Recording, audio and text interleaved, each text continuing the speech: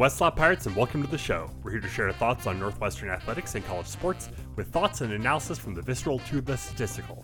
We run our tailgate with the red pirate flag flying high above, as we give no quarter, especially the fourth. I'm Sam Walter. I'm John Lacombe. And I'm Eric Skoskauspo. We continue our summer previews with a look at the Purdue Boilermakers. Jeff Brom and his boys will be hosting the Cats this year. Aiden O'Connell is back with his terrible, terrible mustache. Oh my God, that thing is just awful. But I'm sure that's not going to come up in anyone else's previews, so I just thought I'd mention it. But let's start off with the defense. They're missing a big part of last year's D, aren't they, John? Yeah. You really want to pat Purdue on the back for everything that happened last season, because last season was the best season they've had in a while, and the defense had a lot to do with that. Dumping Bob Diaco and hiring Brad Lambert away from Marshall was an inspired decision by Jeff Brom. Lambert was absolutely the right guy to come in and fully unleash the guy Sam alluded to, the human cyclone that was George Karlaftis. For my money, the best defensive player in the Big Ten last year. Karlaftis is the number one guy in the Big Ten, if not the nation, where the stats just don't begin to cover how good this guy is. This guy was taken out of that stupid 3-4 he spent the previous year in and put back at 4-3 end, where he absolutely wreaked havoc. So understand, this guy got triple teamed a lot of the year. He was what opposing offenses spent the entire week planning around. You all saw exactly what I'm talking about in the Wrigley game. Whether Karlaftis got a sack or not, he dictated what happened on every play, simply by driving all of the guys assigned to block him to the outside or to the inside, and the net effect was seismic. Purdue only finished 9th in the conference in sacks, but they were 5th in pass defense, behind only Wisconsin, Minnesota, Penn State, and Michigan. And all of those flustered quarterbacks dancing around in the backfield made mistakes. Purdue finished 4th in the conference in interceptions. So this would all be fantastic for Purdue, except almost none of it positively impacts this coming season. First of all, Karlaftis is obviously gone to the NFL, where he's going to be a terror, but that has a massive effect on everything Purdue does, and that effect is multiplied by the fact that Lambert is also gone. Lambert made what can only be described as a lateral move to the same job at Wake Forest. Granted, Lambert has a lot of history with Wake Forest as a coach, but still, you could easily read this as a guy understanding that his job prospects at Purdue aren't going to be nearly as good as his job prospects at Wake are going to be in a post-Karlaftis era. And the stats would certainly back that up. Purdue may have been great against the pass last year, but they were not great against the run. And that was with Karlaftis leading the team in tackles for loss, and with star linebacker Jalen Alexander putting up 113 tackles. This just isn't a strong team across the line of scrimmage year to year. And with Alexander onto the NFL... So wait, John, are you going to talk about who the guy who's replacing Lambert? I am, but go ahead. Is that Ron English's music? Yes. And again, the Ron English experience, your miles may vary, but let's just say that losing Lambert, gaining English, and with Karlaftis and Alexander onto the NFL, things are not looking great.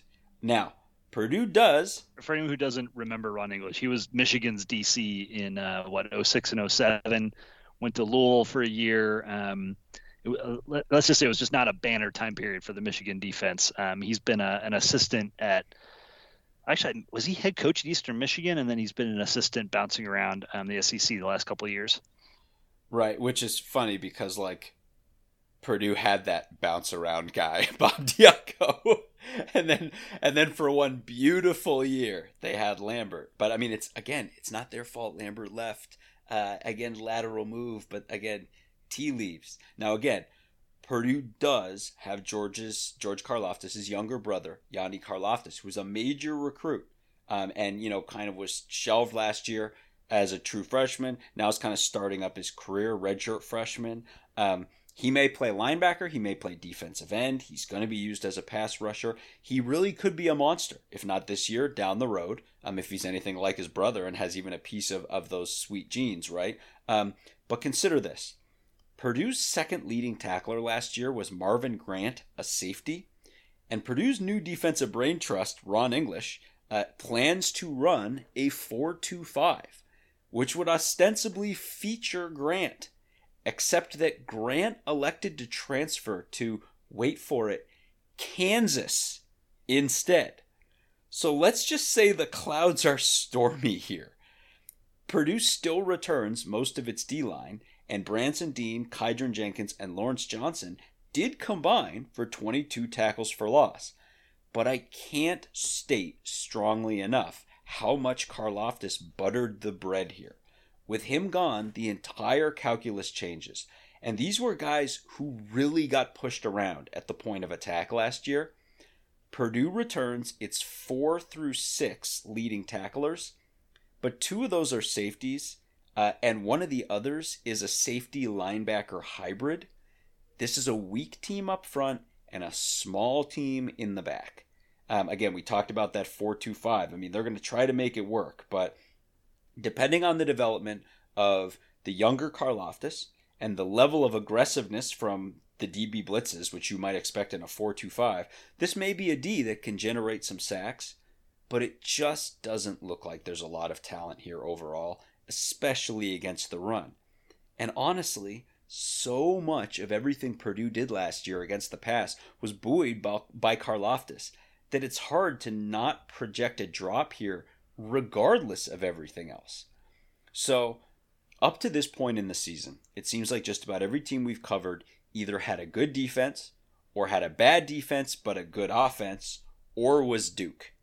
Purdue is different. Purdue is sliding toward that Duke category, okay? This team just doesn't look good on this side of the ball. We can definitely make hay against this defense, especially if the passing game has found something by this point in the season. Our offense is just flat better than this defense in terms of line play, in terms of talent, especially at the running back core. And I don't know, we'll see. I'm kind of wondering if Scuzz is about to map out an O that maybe tells us that the team is, that, this team overall may be worth waiting for this year. The only thing I wanted to throw out there, because I was so excited to see him on the recruiting list last year, is that Yanni Karlaftis gives up about 40 pounds to his brother. So right. He's probably not going to see him this year. Yeah, he's a lot more of a linebacker type. I mean, they're calling him an edge. But again, this is not a 3-4 team. I mean, it's like, this is a team that has a tendency to get pushed around. So if you're putting that guy on the field, like, you're going to have to give something else up to get it. All right, Scuzz. Offensively, they've lost a few weapons, haven't they? Indeed, they have. Now, interestingly, the handful of other previews that I read basically go something like this. Gosh, David Bell is gone, and so are 2 other major wide receiver threats from last year. But wide receiver is always good under Jeff Brom, and he keeps churning out draft choices. They should be fine. Real talk, David Bell was a super highly rated 4-star recruit who was absolute dynamite as a freshman. Guess what? So was Milton Wright. Now, Rondale Moore may have come out of nowhere in 2018 for Purdue as a 3-star guy with just epic speed. But the incredible wide receiver core assembled at Purdue last season that led to their best offensive output in 4 years, it was assembled by recruiting, not magic. So this year, there are just huge questions with this group that I think is the bellwether for what happens with Purdue. There's a mix of experienced guys. TJ Sheffield and Brock Thompson are the best returners from last year. They each had like 30-ish catches and 4 or 5 touchdowns apiece. Neither one knocks your socks off athletically. But here's the thing. We know that the depth receivers at Purdue got to just feast while defenses scrambled to cover Bell and Wright. I should mention that Milton Wright was supposed to be back this year, has been ruled academically ineligible. So in addition to David Bell going to the NFL, Milton Wright is out for the year. Milton Wright will 100% be an NFL draft choice when he makes it to the league. They've also lost Jackson Anthrop, who was like their fantastic underneath receiver. He's a 5'10" guy, like just ate up linebackers on the underneath coverage, while those other 2 guys were taking the top off the D. So I mentioned T.J. Sheffield and Brock Thompson.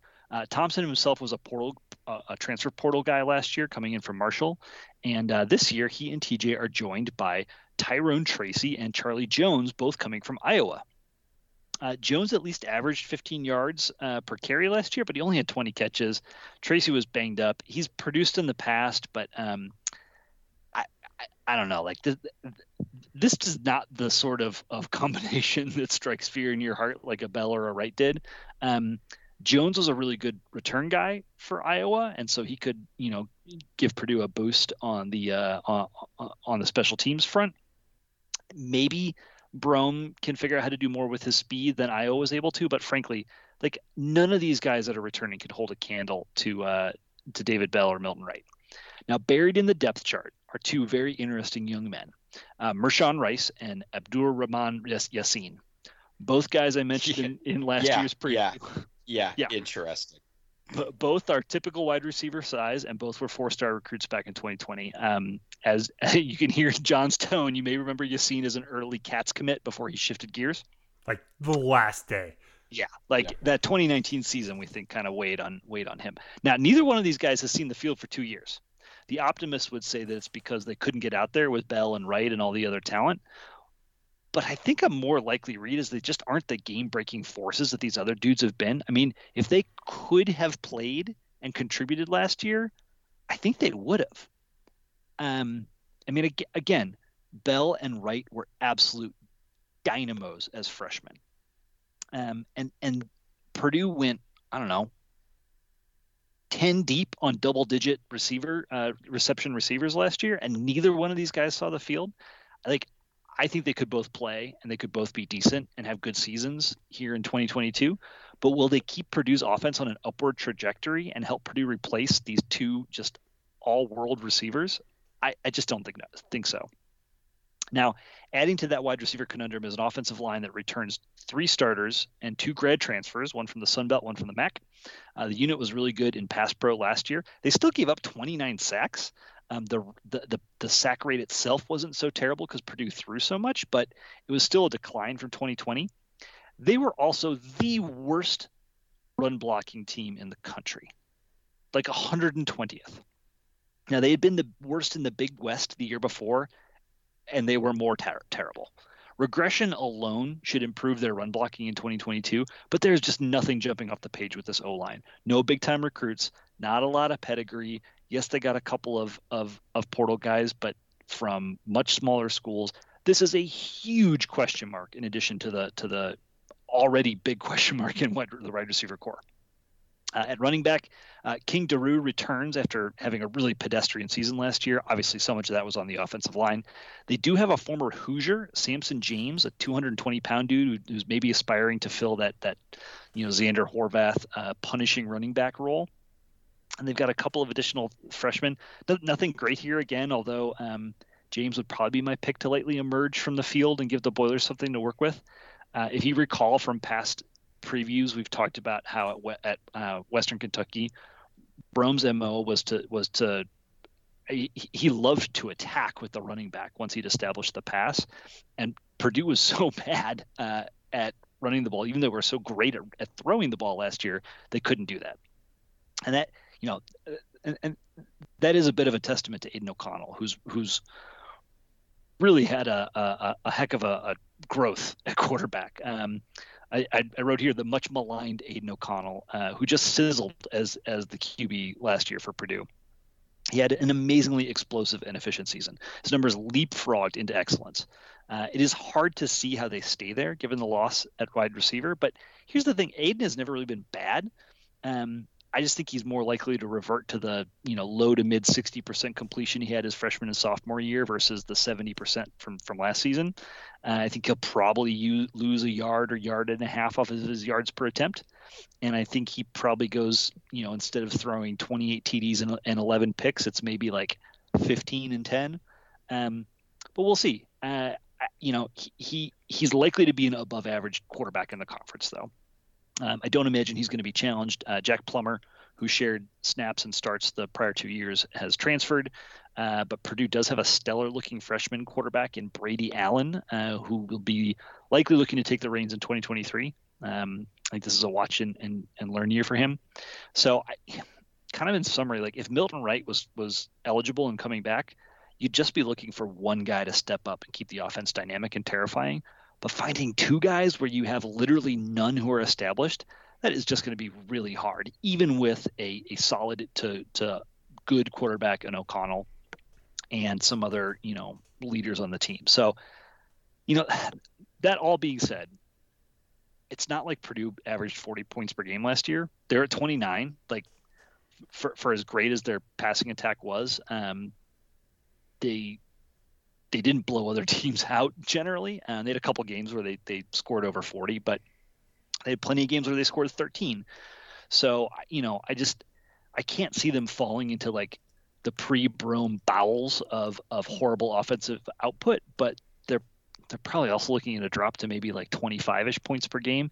It's not terrible, but with that regression on defense, I think it's enough to flip the squad on its head.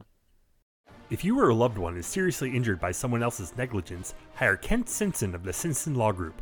After over a decade prosecuting murder cases in Chicago, Simpson opened his own firm focused on wrongful death and personal injury cases. He specializes in car, truck, motorcycle, boat, and other transportation accidents, as well as construction accidents, medical negligence, slip and falls, product liability, and more. Millions recovered for clients, no fee unless he wins. The Simpson Law Group, compassion, empathy, and vigorous advocacy. Go to SinsonLawGroup.com or call 312-332-2107 for a free consultation, and go Cats. So let's talk about their schedule. They open up at home against Penn State on Thursday night, September 1st. Then they are home for Indiana State. They travel to Syracuse before coming home to play Florida Atlantic. Conference play starts back up with trips to Minnesota and Maryland. Home for Nebraska, at Wisconsin, home for Iowa, at Illinois, home for Northwestern, and then finishing up the season at Indiana for the Old Oaken Bucket. I want to ask you guys, and maybe you guys are already aware of this. What do you think Purdue's over-under wins is? Oh, Lord. I would imagine it's like 6 or 7. 6, but I have a feeling you're going to tell us it's a lot higher than that. 7.5. Wow. Okay. People, I'm not one to hand out free money. I'm just saying. I feel like we've talked a lot this year about, again, we sort of alluded to it in the Minnesota pod of kind of, I think, gun to our head, we're thinking Badgers. Probably to win the West, but I can tell you who it ain't going to be. I just don't see a path for Purdue here. So here's to get there. They have to sweep the non-con, take out Northwestern, and at Illinois as their next 2 wins. Teams that Phil Steele has rated below them in his Big Ten preview. That gets them to 5, and then they've got at Indiana to end the year, which is, I don't want to be, I would not want my over 7.5 bet to be riding on that game. At Maryland, at Minnesota, home for Nebraska on October 15th. Like, ooh, Nelly, it is hard to even put together a ceiling of 8 for this team. Yeah. I mean, so first of all, I really think Jeff Brom is a good offensive coach, right? I think the guy knows what he's doing. He knows how to scheme. I mean, it's not just the passing. I think we saw, what he was able to get out of Xander Horvath, you alluded to, that year. He finds, not last year, but this is not a talented football team. I mean, he's got a guy, again, O'Connell, like you said, gets the system. So you're talking about a guy who's a smart coach, and he's got a quarterback with a ungodly amount of reps in this system, but there's just not a lot here. I mean, pick a position. Purdue's not producing a good guy at it. And that's on both sides of the ball. So 7.5 wins, I just don't see the ponies here. I really don't. I mean, again, it's like at Syracuse, that's no gimme for this team by any stretch of the imagination, right? So, I mean, there are very few games aside from that Indiana State game where I 100% feel safe about Purdue. You asked me what their floor is. It's low, for sure. Yeah, I mean, it could be. I don't know. It could be three or four. Three or four? Yeah. I'm gonna say 4. I mean, that at Syracuse is tough. I have to note this is one of the reasons that I keep going back to the Phil Steele magazine year in and year out, because it provides comedy like this. For anybody who's not familiar, on the schedule page, he always lists out like little tidbits about the matchups, like, you know, how this team has done against the spread and straight up in their last 10, you know, season finales and this sort of thing. For the Purdue Syracuse matchup, he notes Purdue has won the only prior meeting. The last meeting in 2004, the Boilermakers shut out Syracuse and forced 3 turnovers in a 51-0 win. If 51-0 win, if you recall 2004, both of these teams were in dramatically different places 2 decades ago, and it's hysterical to me that this is a point of information that a punter might consider as they're looking at this matchup. Yeah, I mean, and Purdue is an offense. Again, I know Brom's a smart guy. I'm just telling you, Penn State, Iowa, and Wisconsin can just get at this offense in the exact way that they want to. But I'm specifically looking, I mean, just for a team with an over-under of 7.5, I'm just telling you, that 6-game stretch, Minnesota, Maryland, Nebraska, Wisconsin, Iowa, and yes, Illinois, is a rough stretch for Purdue. And again, like when they, you know, by the time we go to Ross-Ade, they'll have played a really brutal schedule. Like, I mean, I fully expect them to lose at least half of those games. So again, I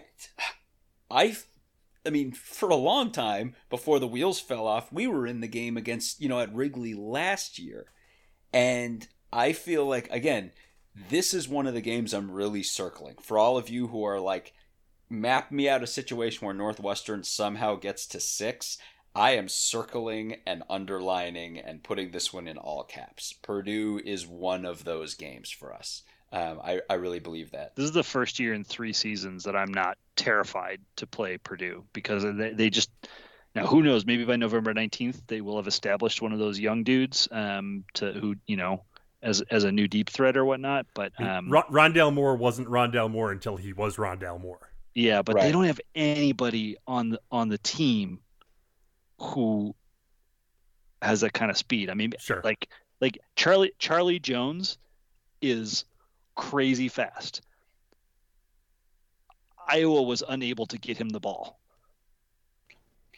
Yeah. I mean, again, if Brom squeezes 8 wins out of this team, sign that guy forever. Because, I mean, like, that is a titanic achievement. Didn't they already? Didn't they already sign him forever? Yeah, they did. Yeah.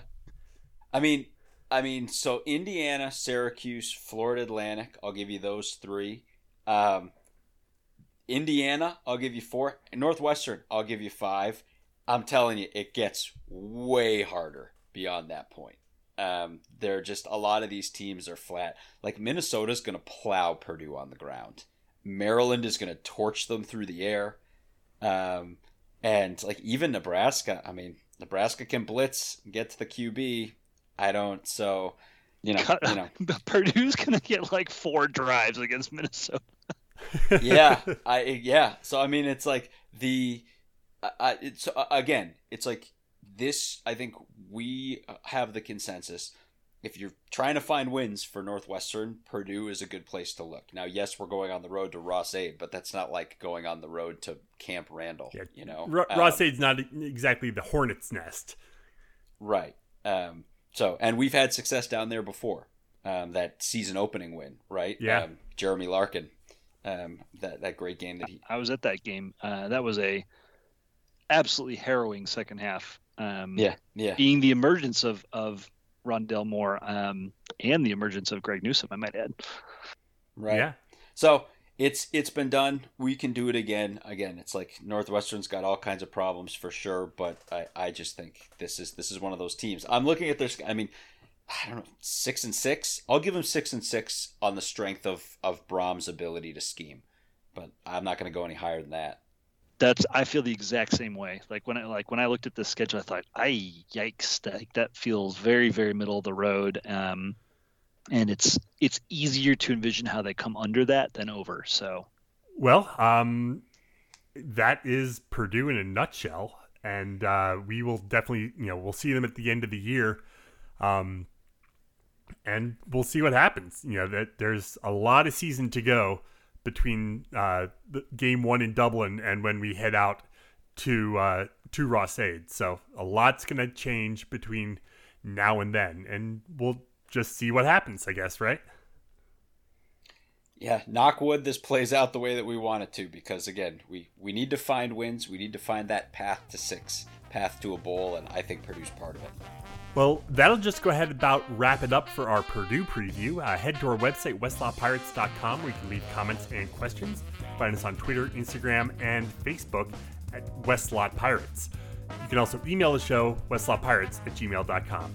Tune in next time as we give our visceral and statistical views on Northwestern athletics, and look for us in the west lot of Ryan Field flying the red pirate flag, because we give no quarter, especially the fourth. For John Lacombe and Eric Skazbo, I'm Sam Walter. Thanks so much for listening. We'll see you next time.